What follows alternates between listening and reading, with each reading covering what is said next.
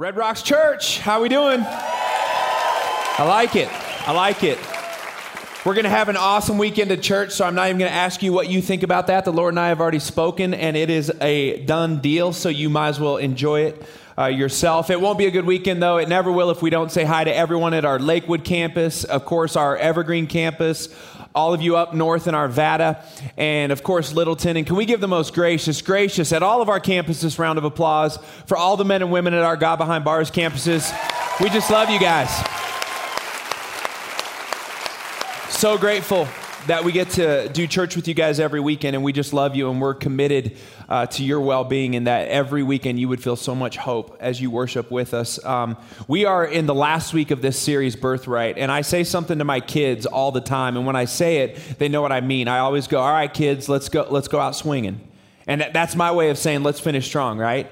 And that's the mentality that I was raised with, and that's what I always hope for, and I always want to finish better than I started. And although 6 weeks seems like a long time ago and so much has happened, I'm believing that we're going to finish this series this weekend at all of our campuses better than we started it. Okay? You guys with me on that? All right, so let's do this. At all of our campuses, let's pray, and then let's just invite, with reverence, awe, and expectancy, let's invite the presence and the power of the Holy Spirit to Lord over this moment. Holy Spirit, we just recognize you as God. And Holy Spirit, we thank you that you were sent to us after Jesus finished the work. And Holy Spirit, we thank you that you're our great teacher and our comforter and our encourager and our counselor. Holy Spirit, we thank you that you're the one that guides us into all truth. Holy Spirit, we thank you that you're the one that destroys addiction in people's lives. You're the one that gives freedom in people's lives. Holy Spirit, you're the one that loves to transform us from the inside out. And so we just honor you. And God, we just pray that in this service, you would sit so enthroned on the praises of your people, and you would be so pleased with what's happening down here in Denver, Colorado, and it would be all for your glory. And we pray this in the name of Jesus Christ. Amen. So what we have done, if you're visiting with us, we have spent the last 5 weeks in Ephesians chapter 1, specifically in verses 3 through 14. So about 11 verses, and we have seen what the Bible says is our birthright, or as Ephesians calls it, our inheritance the minute that you're born again, right? Jesus said in John 3:3, that unless a man be born again, he cannot inherit the kingdom of God. But the minute that you are born again, a minute that you are given a completely whole and perfected spirit, you are what the Bible calls a new creation in Christ. And then Ephesians 1 gives us these grand declarations. You should know them by now because we've repeated them every week. Week 1, Ephesians told us that we are saints, no vetting, no making sure that you deserve it or are worthy of it. The minute that you were born again, you're a saint, right? Week 2 said that we were chosen before the foundation of the world. All of the stuff God knew about us, and all of the potential rebellion God knew that we would have and that we would live out in this lifetime. And he still said, if you be born again, I gladly choose you. And then in week 3, we saw that because of the substitutionary work of Jesus Christ, you are holy and blameless.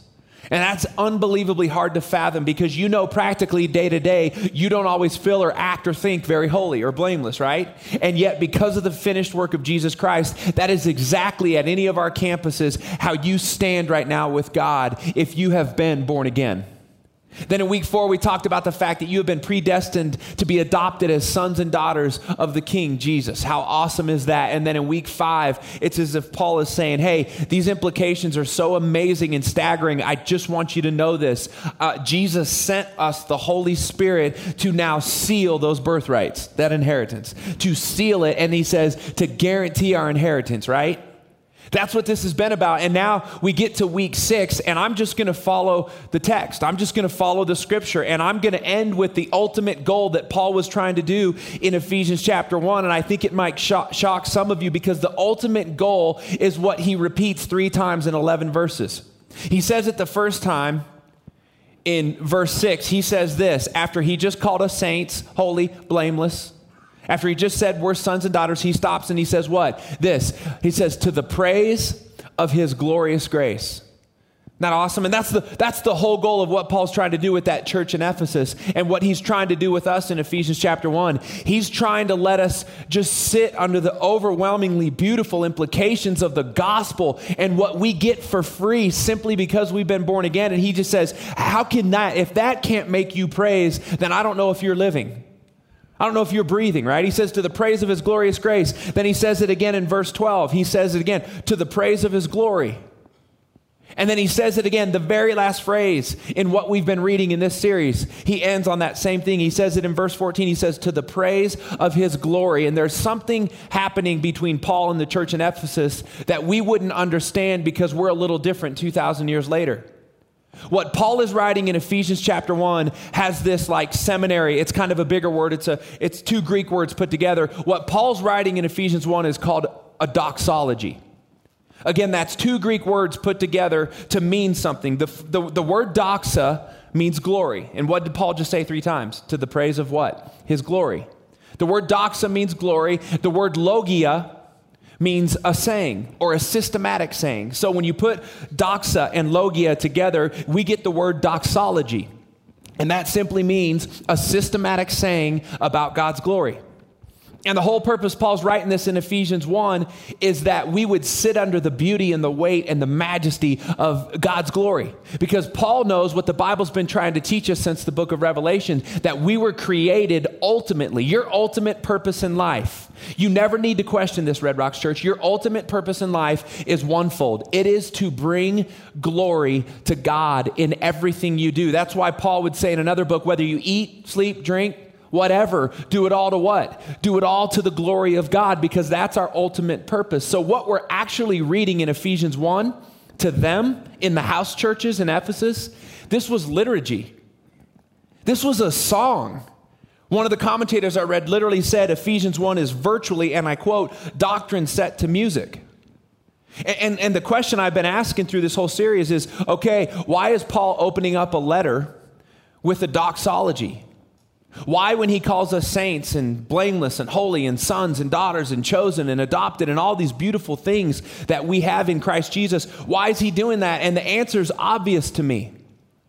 It's because music is the most powerful medium on planet Earth to affect the human soul. We haven't been given a medium that is more powerful than music, and that's why Paul is putting this doctrine to music, and the church was using it. Nothing penetrates the human soul like music, right? I heard one writer say that music is like the antenna to the human heart.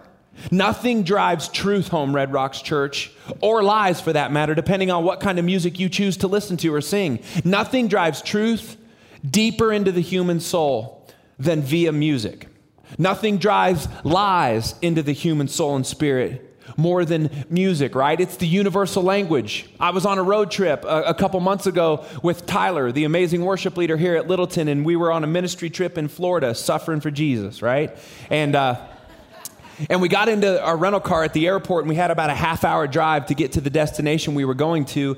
And I had my phone out, and I was getting ready to drive, and I was typing in the destination on my phone, and the radio came on, and it was a Latin station. And Tyler got ready to reach over and change it, and I slapped his hand. He's like, "What? I want to hear some music." I said, "We are." And he goes, I want to hear some music I understand." And I go, "Dude, trust me, if you just give this 30 minutes while we're driving, I promise you by the time we're at the place we're at, you're going to have more joy than you would have had if we wouldn't have listened to this station. There's something about Latino music that just does something to my spirit." I'm not kidding you. God, my wife, my kids as my witness. Other than sports radio, there's not much more in my car I listen to than Latino music. And so Tyler looked at me and he goes, "I didn't know you spoke Spanish, man. That's cool." I go, "I don't." He goes, "But you listen to this all the time." I'm like, "Yeah." Like when they start singing, it can be a Latino lament, and I just feel happy. It could be some fella playing a guitar going, and I'm just like, this is amazing. There's just this joy in Latino. I don't know what it is. When you get the band together and all the trumpets playing that they have, and you get the bongos going, and you get these beautiful harmonies going in Latino music, I just can't help but I'm just like, you just have to do that. That's just my heart telling my body what to do. I'm not kidding. I listened on the way to church today. I listened to a station and I didn't understand a word they were saying, and I'm super happy right now. Why? Because music transcends everything, every ethnicity. It transcends every race. It transcends every culture. It is the single greatest universal language that we have been given by God. Is it not? Why do you think Broadway shows are so popular? It's because they tell these amazing stories with these amazing actors set against the backdrop of what? Against the backdrop of music. Why do you think there's an Oscar given out every year? And it's a really extremely important award for the best musical score. Think about some of your favorite movies you've ever watched and go back and watch them without music. Imagine watching a shark attack in Jaws with the TV turned down. It goes from scary and gripping to like cheesy and dumb. And the only thing that changed everything about that moment was dun dun dun dun dun dun dun dun. There's something with that going on in the background that tells the soul what to do, does it not? Something as simple as that. It tells the human soul what to do. It says, hey, you need to be intense right now. Hey, you need to be on the edge of your seat right now. And our souls just respond to that beat and to that cadence. Listen, Proverbs 18:21 says this. It says, the tongue has the power of life and it has the power of death. If you believe that to be true, then think about music. If words have the power to bring life, then I would say this: music is what brings words, life, and life to the fullest. That's what I would argue. I say this to our church all the time, and I'll say it again. Music is just words on steroids. If you can speak life into your situation by talking to yourself, you can speak full life into your situation by singing to God. There is something so fundamentally powerful about taking music and applying it to your heart. There's a divine transaction that takes place that you cannot get in any other thing that God has given us on planet Earth than when we sing worship and then when we sing praise to God. There is nothing healthier and stronger for the human soul, right? When I hear Jay-Z, right or wrong, I just want to strut a little bit. I can't help it. Right or wrong. When I hear Metallica, right or wrong, I just want to bench press. My bench press goes up 15 pounds immediately. When I hear Whitney Houston, not right or wrong, right every time, I just want to dance with somebody. I want to feel the heat with somebody. Oh, right? My wife, I do, but that's, you know what I'm saying. When I hear Michael Bolton, I just want to be a better man. Don't judge me, gentlemen. I see your faces. You're like, Michael Bolton's a dork. No. Here's the Michael Bolton challenge. I want to give it to you right now. I'll show you the power of music. You go and you download Back on My Feet Again. And if you can sit through that whole song without goosebumps, then I question that you're a human. Gonna break these chains around me. I'm gonna learn to fly again. Might be hard, but I'll do it when I'm back on my feet again, right? Don't clap for me. Some of you got goosebumps hearing a horrible singer sing that song. Michael Bolton challenge. There's something so powerful, Red Rocks Church, that takes place with music. It's supposed to score our life. It's supposed to dig the deepest, most beautiful truths of God's word into the deepest parts of our heart so that we actually live them out and believe them. And there's no replacement for it. And this is why Paul, when he's given these amazing implications in Ephesians 1, says, hey, I want this to be set to music.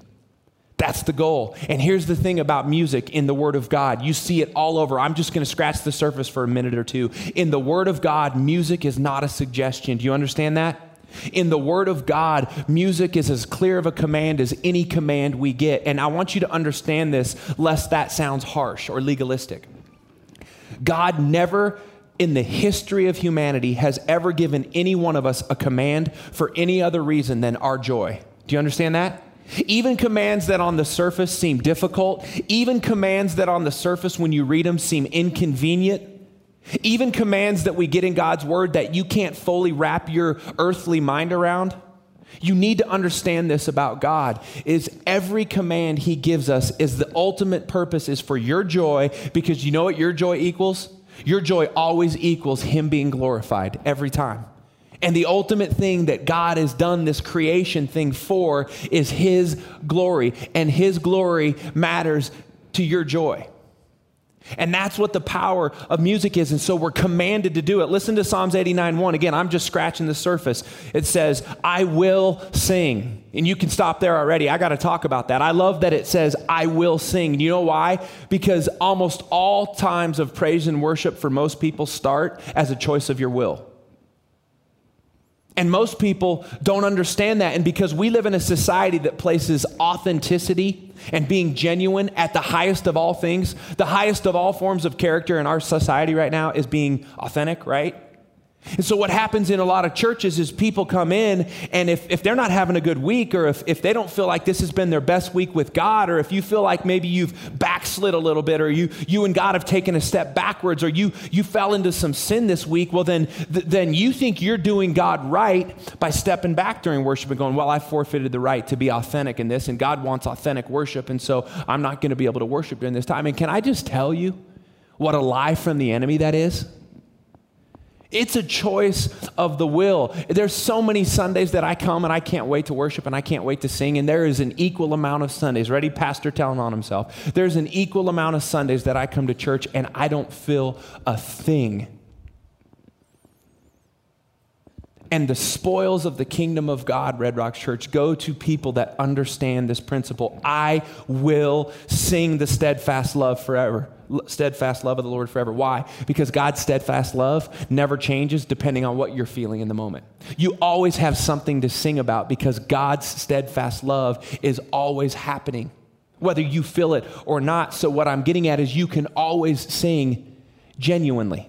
No matter what you walk into any of our campuses with. It goes on to say, with my mouth, I will make known your faithfulness to all generations. Psalms 111 verse 1 says, praise the Lord, exclamation point. That's a command, not a suggestion. I'm going to praise the Lord. I will give thanks to the Lord. And I love this because I'm a passionate person. Hope you guys know that by now. I'm a passionate person. With my what? With my whole heart, with every ounce of being, with my mind, intellectually. God, you get my worship.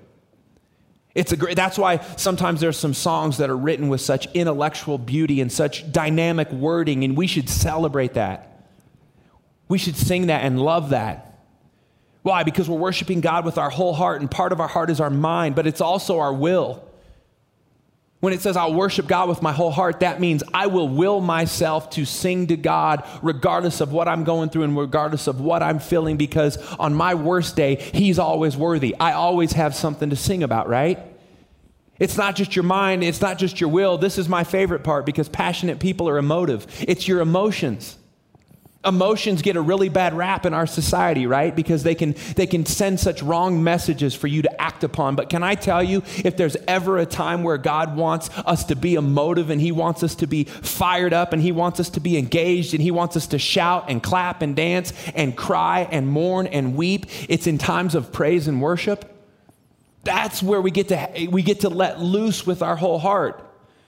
And it says this, ready? This is going to challenge some of you. It doesn't just say, I'm going to do that in my prayer closet. Listen to what it says. In the community of the upright is where I'm going to worship with my whole heart. It says, in the congregation, I'm going to worship God with my whole heart. And I know some of you are freaking out because you're going, well, I'm not wired that way. I'm very shy and I'm very timid and I'm very meek, and that's good. Me and God are good with this, and there's a time for this for all of us, even loudmouths like me. There's a time for that. But what it's saying is, no, this isn't a wiring issue. This isn't a personality issue. This isn't a stylistic issue. This is a command from God because there's something that God does to your emotions and your mind and your will when you cut loose and you just surrender everything to Him in praise and worship. It's a gift to us. The very last book of Psalms, which is a whole book set to music, says this. Praise the Lord, exclamation point. Praise God where? In His sanctuary with people. The earth is His sanctuary. Praise Him in the mighty heavens. Praise Him for His mighty deeds. Praise Him according to His excellent greatness. Praise Him with the trumpet sound. Praise Him with the lute and the harp. Praise Him, I love this one. Praise Him with the strings and the pipe. And we're in Colorado, so I have to contextualize that. That's not, okay? Pipe. Okay, yeah, I have to. We're in Colorado. It's my job. Praise Him with sounding cymbals. You ready for this? Some of you aren't going to like this one. Praise Him with, 4-letter cuss word for some of you in church, loud. Yeah, come on. With loud clashing cymbals. You know, there's a time to get loud. Can I let you in on a secret? I'm not loud music guy. And our church is kind of loud music church. And you go, well, Chad, can't you do something about that?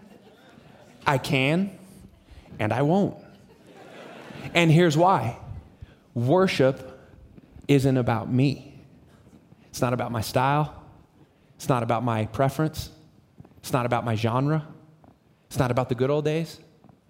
I celebrate the good old days, but I celebrate what God's doing now with this young generation as well. Worship at the end of the day is getting past everything and rising up in the choice of your will to bring glory and to bring honor to God. It goes on to say this, let everything that has breath praise the Lord. You know what that means? And I'm going to talk about this to wrap it up. If you're breathing right now, at all of our campuses, I want you to listen. God behind bars, you need to hear this. If you're breathing right now, you qualify to praise the creator of the universe. I don't care what the enemy tries to tell you when you walk through these doors. You qualify to praise. We've got some amazing worship pastors at our church, and I want you to hear from them. Watch this. Is it possible and reverent that we could be ministers to God? Like that's what he had the priests ultimately do, was cultivate an atmosphere to send an aroma back to him that was sweet smelling. He is the only one on planet Earth that can be in it for his glory and it not be offensive or prideful. We're at our absolute best when we're here for his glory. I think what I pray for and I hope for is that in that time of worship, because I really believe that like worship is like lifting up just truth, like who he is, like in a faith response, like maybe something we don't feel yet or we don't maybe believe to be true yet. And I was reading this book this time and it was like a pastor that was like kind of sitting out in the congregation like as worship was going on, and he talked about knowing this man's story that was in the crowd and like how in that moment, like that was probably the one time all week that he wasn't being hit with like a million lies and he was believing truth and like he was being healed in that moment. When I get up to lead or like to worship or whatever, that's like my heart for the congregation, is that like whatever was spoken in the message, that they're able to like believe that, respond, sing the words to these songs like in faith and in truth, and like whatever lies are coming at them like can be silenced, and as they lift up like truth over their lives, that would become their reality, you know? There's a lot of times where I don't know what to say to God, or I don't know how I feel about something, and we'll start singing a worship song and it's like a reminder, you know, it's like when we're singing, you know, you are good. Well, maybe that day I'm like, I don't know if I feel that way. But you start to sing that, you start to remind yourself of the truths that he's shown you in your life. And I don't know, it's this thing that kind of points you back to what you know that you believe at your core, even at some of the points when you're questioning. Like I've often said, worship is the thing that got me through some of the most difficult times in my life. I would lock myself in my room and play guitar with the Hillsong for like 2 or 3 hours a day when I was younger. You know Hillsong? I know Hillsong. I thought it was Jeremy Camp. No. So can I ask you a question based on that? Because I love it. Your passion for worship, correct me if I'm wrong, but it kind of got birthed out of you losing your dad. Yeah. And like it was a hideaway. It was like a haven for you, right? In the midst of just all hell breaking loose. Absolutely. I can't imagine, what were you, 10 years old, 11 years old? I was 12. 12 years old, losing your dad. And you said, I remember because we talked about before, you would just lock yourself in and start playing guitar and singing. And so that's the power of worship right there. It was medicine to a hurt heart. Absolutely, it's just his presence. It really wasn't me doing anything. It's just entering into his presence and then him just kind of ministering to me. I've been thinking a lot about just like the importance of corporate worship and like studying more, reading more. Like, what's the point of coming here with 1,000 people if we can just be in our prayer closet and, you know, the bride of Christ, like the church is called the bride. And I am not the bride of Christ, like you are not, but corporately we are. And what does a bride and a groom have? They have intimacy, they have connection that is not shared elsewhere. And so just thinking about that, like what worship serves, it's for him, but he loves to lavish his love back on his bride. And so I think the goal of every single weekend experience is to create a space where we can hear his voice clearly and experience his love It's more than just being, wired to like music, but it's just a vehicle to really experience intimacy with him. So I feel like we forget that we're children of God and that we still have like a need that's like, unless we reach out for him, we're not going to move to that next place. We're not going to move from glory to glory. It maybe doesn't have to be like a tangible reaching up, but I do want to see that. Like, I want people to know that like, that posture is important. I'd love for them to feel empowered and encouraged to have that freedom to respond, because I think people don't know that they have that freedom. They don't want to stand out, whether that be for one reason or the other, but like, that's what that time is for. Like, respond to God. There's been so many times when I'm on stage, and maybe I'm in one of those times when I'm like, I don't know, I'm not feeling it or whatever, and I'll look out and I'll see somebody just wholeheartedly going after it, and that'll bring me into worship, because it's like, man, I don't know what he's going through. It doesn't matter. He's leading me into worship. She's leading me into worship. I can't say it enough. To me, I've done my job if I can back away from the mic and people just sing. I'd love to see like all the campuses like singing so loud together, and it's like there's a community there. It's like, oh, these are my brothers and sisters. Like, I know that she's struggling. I know that he's struggling, but like he's still lifting his voice. He's like singing out. I'm gonna join him. And in that is like, oh, I'm understood. Like I'm part of something. I belong to a family. We're all the bride. We're all together. And there's just power of joining with people and saying like, hey, let's do this together. Let's lift up Jesus together.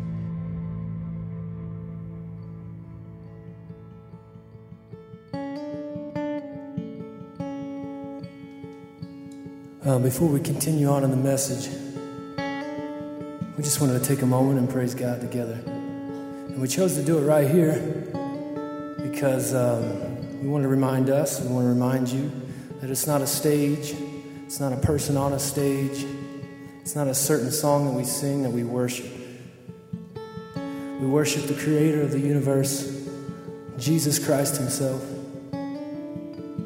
And so if you would stand with us, we'd love to sing this old hymn and proclaim how great our God is. We sing, how great. Oh Lord, my God, when I in awesome wonder consider all the works thy hand hath made, I see the stars, I hear the mighty thunder, thy power throughout the universe display. Let's sing it together. Then sings my soul. Then sings my soul, my Savior God, to thee. How great thou art, how great thou art. Then sings my soul, then sings my soul, my Savior God, to thee. How great thou art, how great thou art. You sound so good. Let's sing this together. When Christ shall come with shouts of acclamation and take me home, what joy shall fill my heart. Then I shall bow, yes, in humble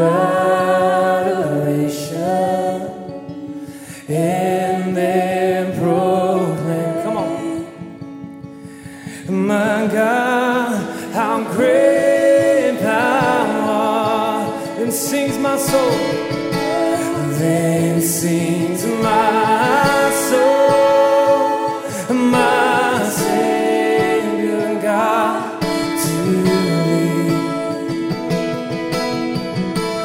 How great thou art, how great thou art. Then sings my soul, my Savior God, to thee. How great thou art, how great thou art. One last time we sing it together, then sings my soul, my Savior God, to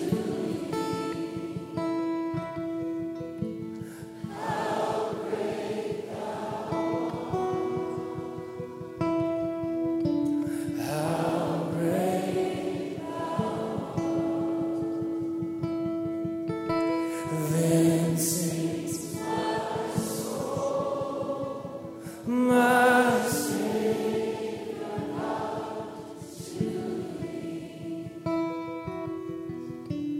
How great thou art, how great thou art. Last time, how great thou art, how great thou art. You may be seated. Worship is never not an option. God has cleared the way for it to always be for you, no matter where you're at. If you're on a high, how can you not shout and clap and praise and dance and jump? And if you're at the lowest of lows, we lament with song. It's healing. It's beautiful. It's one of the healthiest things to do is get your eyes off yourself. I think often the thing that gets in our way is the people we come to church with. Like a husband and a wife coming to church, the wife knows what the husband said earlier that day or earlier that week, and he knows, and so he is taking a position of, I'll just sit here and I'll listen, but because she's here, she's seen me at my worst, she saw me at my worst earlier this week, like it doesn't make sense for me to enter in. Well, really, it's almost like God's, if we could hear him, I feel like what he'd be saying is, no, like that's the exact opposite. Like, because of that, come to me. Yeah. Lean into me. I love that. Those have been some of my favorite moments of worship, like with Andrew and I, because you just know each other, and sometimes you said the wrong thing at the wrong time, like right before, a worship setting. And I feel like that's one thing that like Andrew does well, that it's brought a lot of like healing to us in like just specific moments, like big or small, just to watch him anyways, lift up his hands in worship, or I feel like he's leading me that way too. So I would love to see that. I would love to see, nothing wrecks me more than when I look, genuinely, when I look out and see the man of the house, all in. It's the irony of the kingdom, because a lot of what worship looks like in the church setting a guy would just walk in who's never been in and think he'd have to lose his man card to worship the way we do it. And the more you understand the kingdom, the more you realize you're not at a stronger place of strength and courage than a man who's holding up his hands in surrender to God, especially around his family.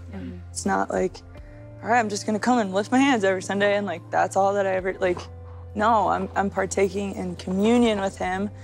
I'm taking hold of his character, and you're leading me from this phase to this phase to this, and that's just an outward expression, but ultimately that shows I'm submitting all of who I am to you.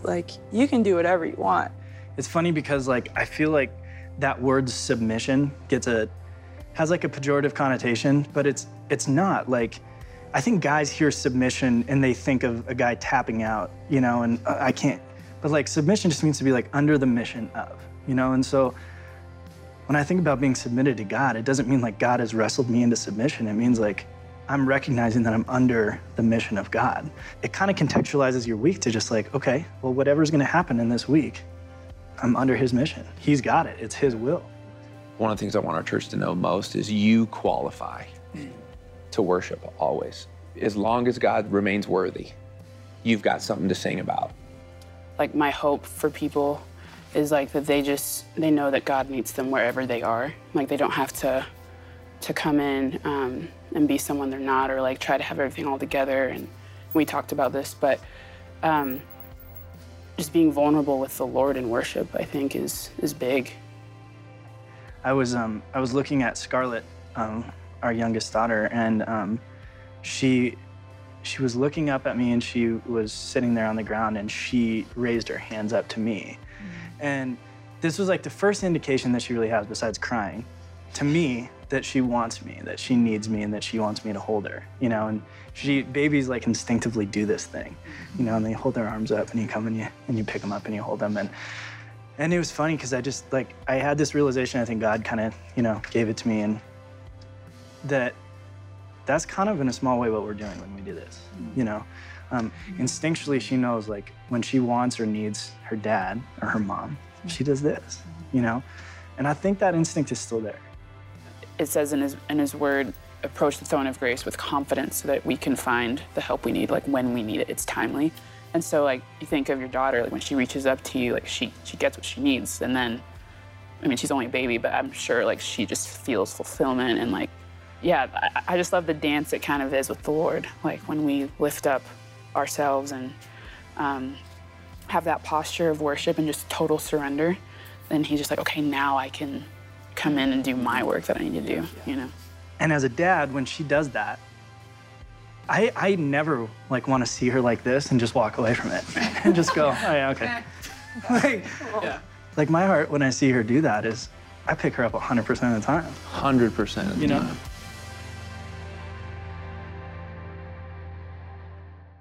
100% of the time.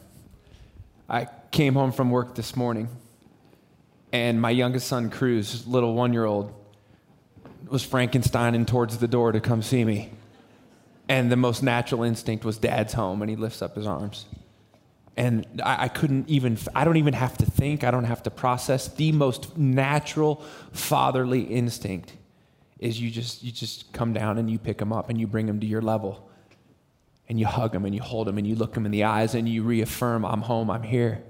This is a good thing, right? That's why you came and put your arms up. And gentlemen, I want to speak to you for a minute specifically, only because God put this so strongly on my heart. I'm not picking on you. Come on, I is one of you, all right? Let me speak to us for a minute.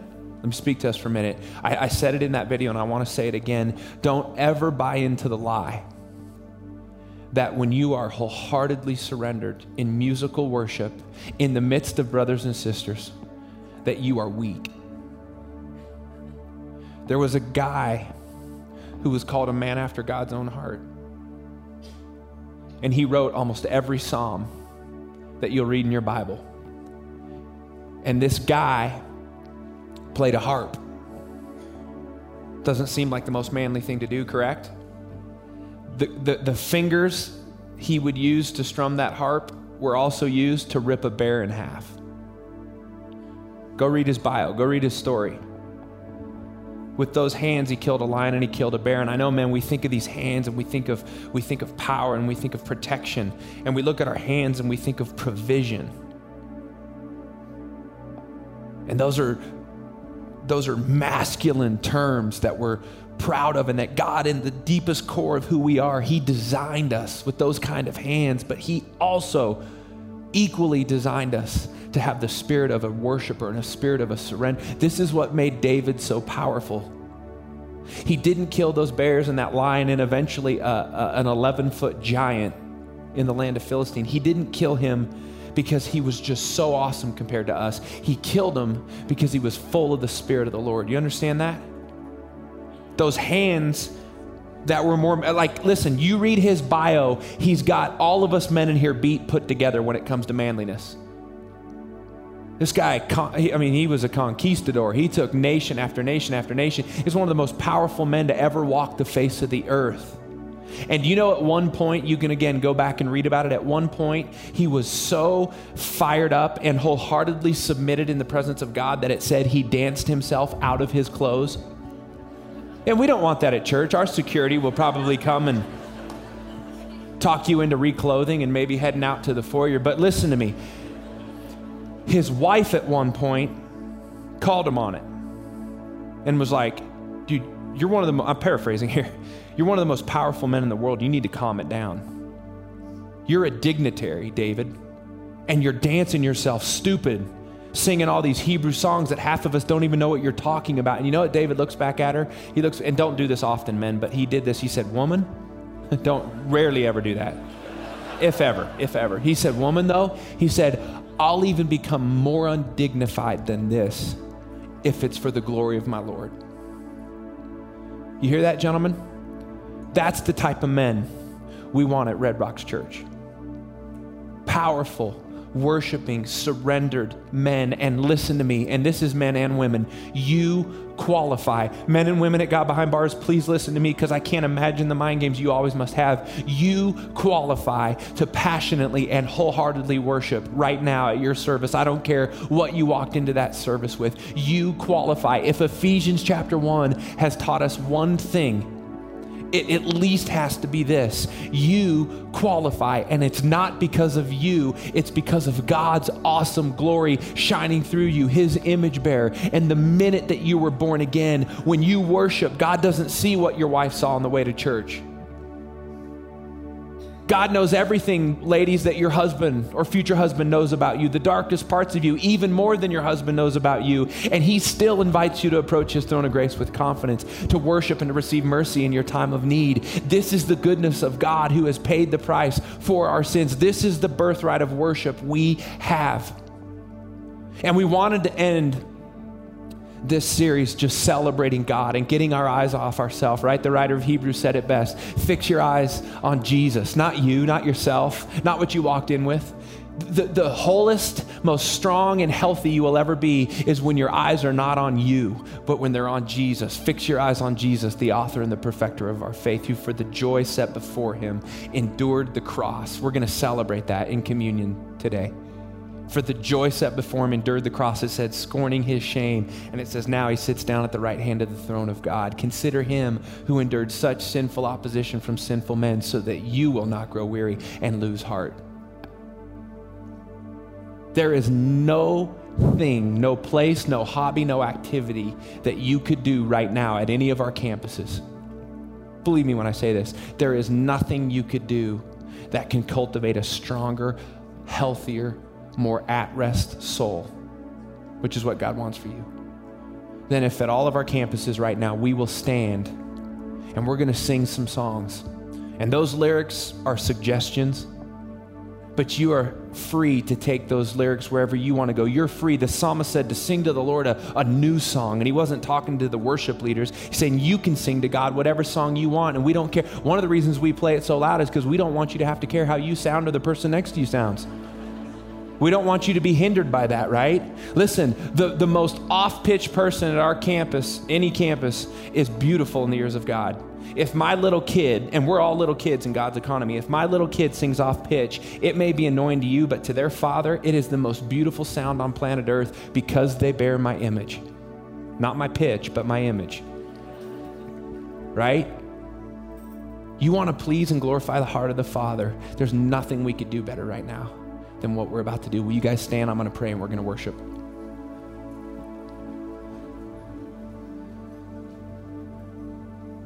Heavenly Father, I am so expectant for the faith that's going to rise at our church this weekend.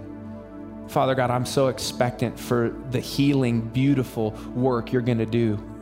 God, there's going to be some people for the first time that heard what Jake had to say about his daughter lifting his hands to her. There's going to be some people for the first time that feel the freedom to lift their hands up to you. And it's not religious. It's not to show off. It's to say, will you hold me, Dad? I'm a kid who needs help. I'm a kid who needs love. I'm a kid that's excited that you're here. Would you hold me? And in that moment, God is going to do something so powerful. So Holy Spirit, now, would you come and would you sing through us? And would you pray through us? And would you work through us? And God, I pray more than anything, my biggest prayer would be that you would just sit enthroned, so pleased with the praises of your people. And it's in your name we ask and pray this, Jesus. Amen. At all campuses, with all of our hearts, let's worship.